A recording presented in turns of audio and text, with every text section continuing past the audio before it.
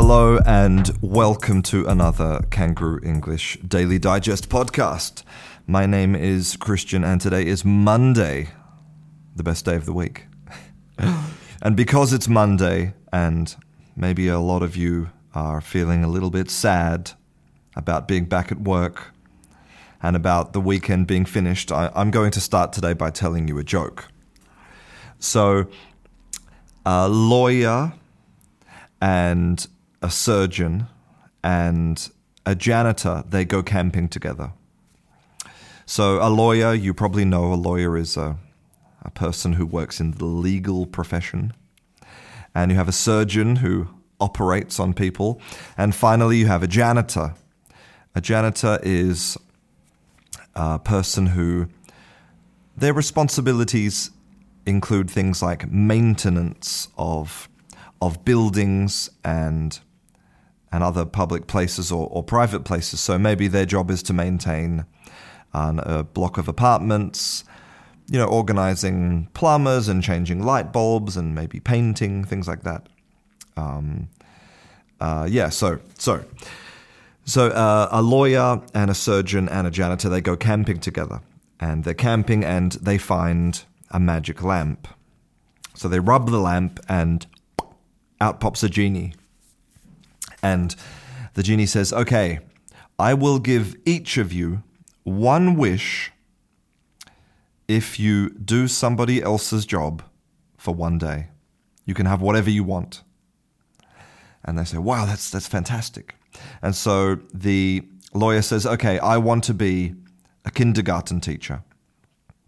And the genie says, no problems. Poof! And he transports the lawyer into the kindergarten. But of course, it's not as easy as the lawyer was thinking. You don't just sit around and play with children. The children are climbing all over him and they're pulling his clothes and they're asking him to play with him and they're crying and their nappies are full. And after 2 hours, the lawyer quits. He can't take any more. Next is the surgeon. The surgeon says, I would like to be a waiter. It can't be difficult to be a waiter. You just carry around some trays with food and, take a few orders. It's easy. The genie says, no problems. And he clicks his fingers and he transports the surgeon into a busy restaurant. And people are shouting at him, I want Coca-Cola. You brought the wrong food. My steak isn't done correctly. Come on, what's taken so long? Somebody bring me the bill, please. So after about 2 hours of this, he's sweating like a farm animal. His arms are sore from carrying plates of food, and he's sick of being yelled at by customers, so he quits. And then next up is the janitor. And the janitor says, well, I'd like to be an artist. And the genie says, no problems. Poof, clicks his fingers, transports him into an art studio.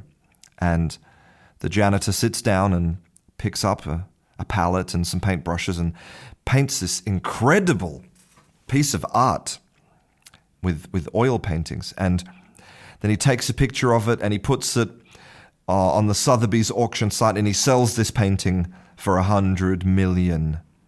And the genie says, wow, that's amazing. How did you do that?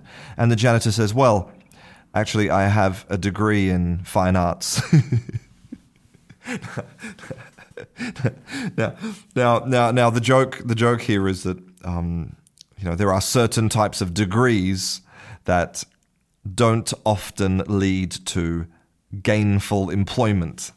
A degree in fine arts is one of them, and there are other types of degrees which people often make fun of that don't often lead to employment in that field, which is, I think, a little bit unfair sometimes because the world needs some soft skills as well as hard skills, right? What's the point of having a mechanic and having your car running beautifully if you don't have any amazing, beautiful art to look at in the world? Well, okay, so let me move right along. So I want to continue for just one more podcast to talk about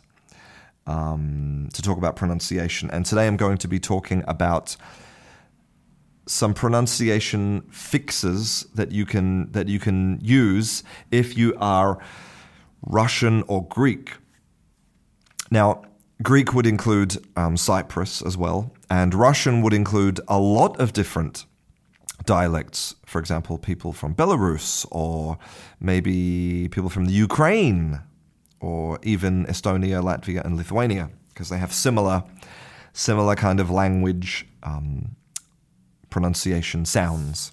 So let's start with Russian. Now, in the previous podcast, I talked about Russian long and short vowels.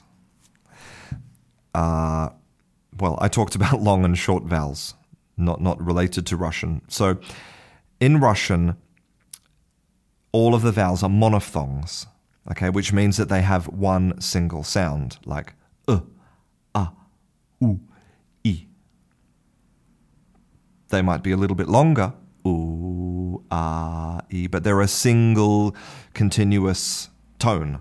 But in English we have these things called diphthongs, and that's what I talked about in the previous Daily Digest, about how we have these vowel sounds that have this movement inside them.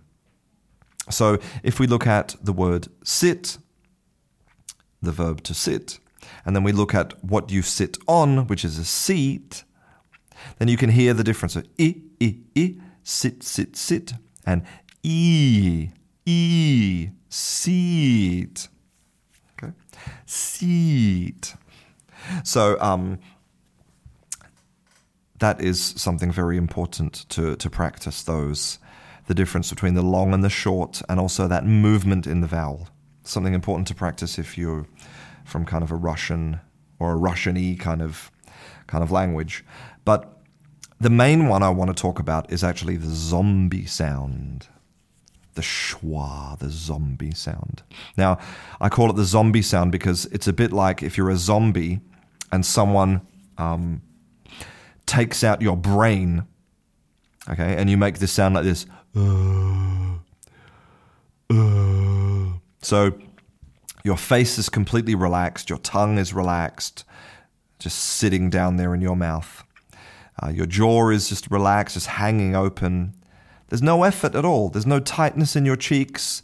There's no tightness in your lips. Just all relaxed. And you just produce that voice. Oh. And that's schwa, and that is the most common sound in English. Isn't that just beautiful, that zombie English sound? It's great, isn't it? And then, of course, we have that longer schwa, which again has that movement like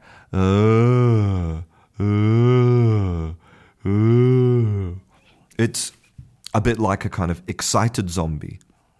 Maybe a zombie who sees a fresh brain that he wants to eat.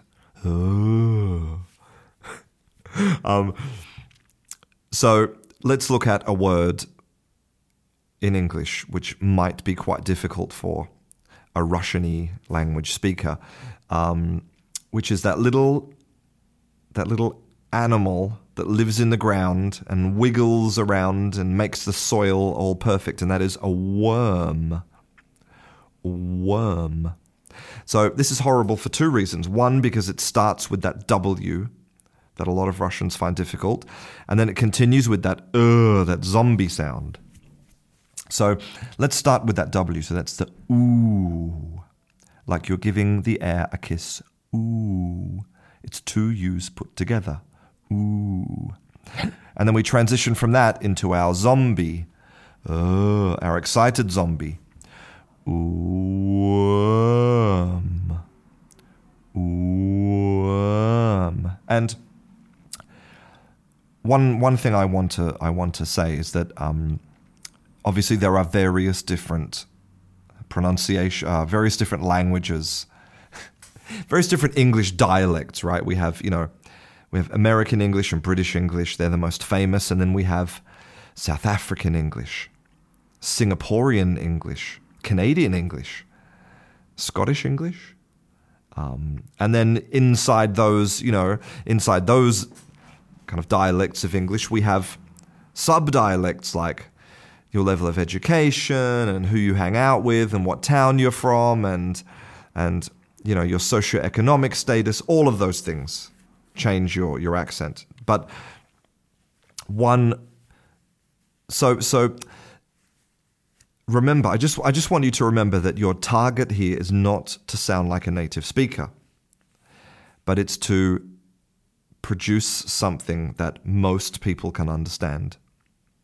And so that's why this is important. And let me give you an example of why imitating a native speaker is a bit silly, because if you look at the word worm, okay, it's spelt W-O-R-M.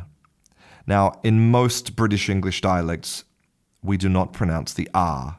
The R is basically it sounds like a vowel. It basically disappears. But in most American dialects, most, not all, Boston, I'm looking at you. In most American dialects, they do pronounce the R. And as I sort of talked about before, sounds do not exist in isolation. The sounds that are next to each other, they can affect or color the other sounds. So with my kind of semi-British Australian kind of accent, I would say worm. So you can hear that my zombie sound goes directly into my worm. Okay? But an American speaker, they want to produce that R. They would try to produce it, so they would say worm. And you can hear how that transition between the zombie and the R, how that affects the zombie sound. Worm. Okay? Now, here's the question. Should you try to imitate one or the other? Should you go for a more British or a more American style of pronunciation? Well, I think that really depends on your native language. And, if your native language has an R, if you have an R sound and you prefer to pronounce R's, like, for example, in Spanish, then go ahead and do that. Great. Because what that means is your vowels will be more consistent. And remember, consistency is much more important than quality. Okay. But if your language doesn't have that R sound, and if you would prefer to not produce it, if you prefer to omit it, perfect. That's also fine. Okay, now let's move on to Greek. And if we want to talk about Greek, we need to be a little bit quiet. Shh. Because that sound doesn't actually exist in Greek, that shh sound. The sound that the librarian makes when you're giggling in the library because you're reading a book about Uranus.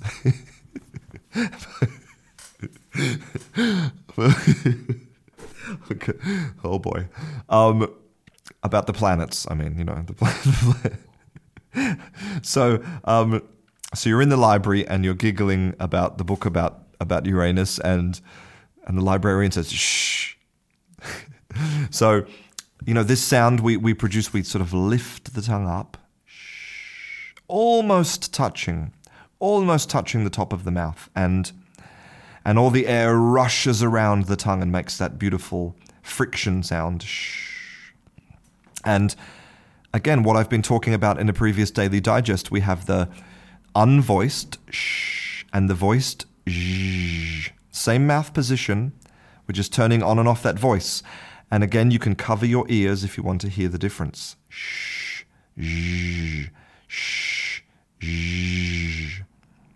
Okay, so if you're Greek and you want to say the word shirt, like today I am wearing a blue shirt, maybe you might substitute it for a s sound. You might say, he's wearing a blue shirt, a blue shirt.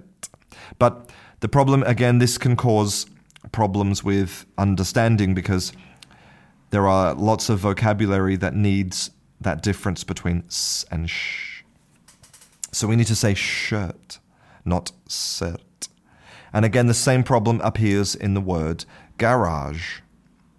So you can hear at the end we have garage. That's our voiced sh. Garage, garage. When maybe if you're a Greek or a Cypriot, you might substitute it for a z. Garaz, garaz. But it's not a z like a bee flying, it's a zh sound. And again, it's important because of the problems it can create with understanding. So I hope that if you're Russian or Greek or speak a language similar to Russian, that has helped you a little bit. Obviously, it's not a complete solution to all of the problems that you'll find, but it's somewhere to start. And you can continue by engaging, noticing, by paying attention to those sounds that you hear. And also by paying attention to maybe words that people ask you to repeat. If you're saying cert, and they say, I'm sorry, what? A what now? A cert? Oh, you're wearing a cert? What's a cert? And then you can say, okay, there's a sound problem there. Noticing is cheap. It's very cheap. It's free, and it's very effective. I'm going to go now and prepare some more jokes for the rest of the week. I hope you enjoyed today's Daily Digest. If you want to support this podcast, you can become my patron at patreon.com. You'll find a link for that on my website at kangarooenglish.com. I'm Christian. This is Kangaroo English, and I'll see you in class.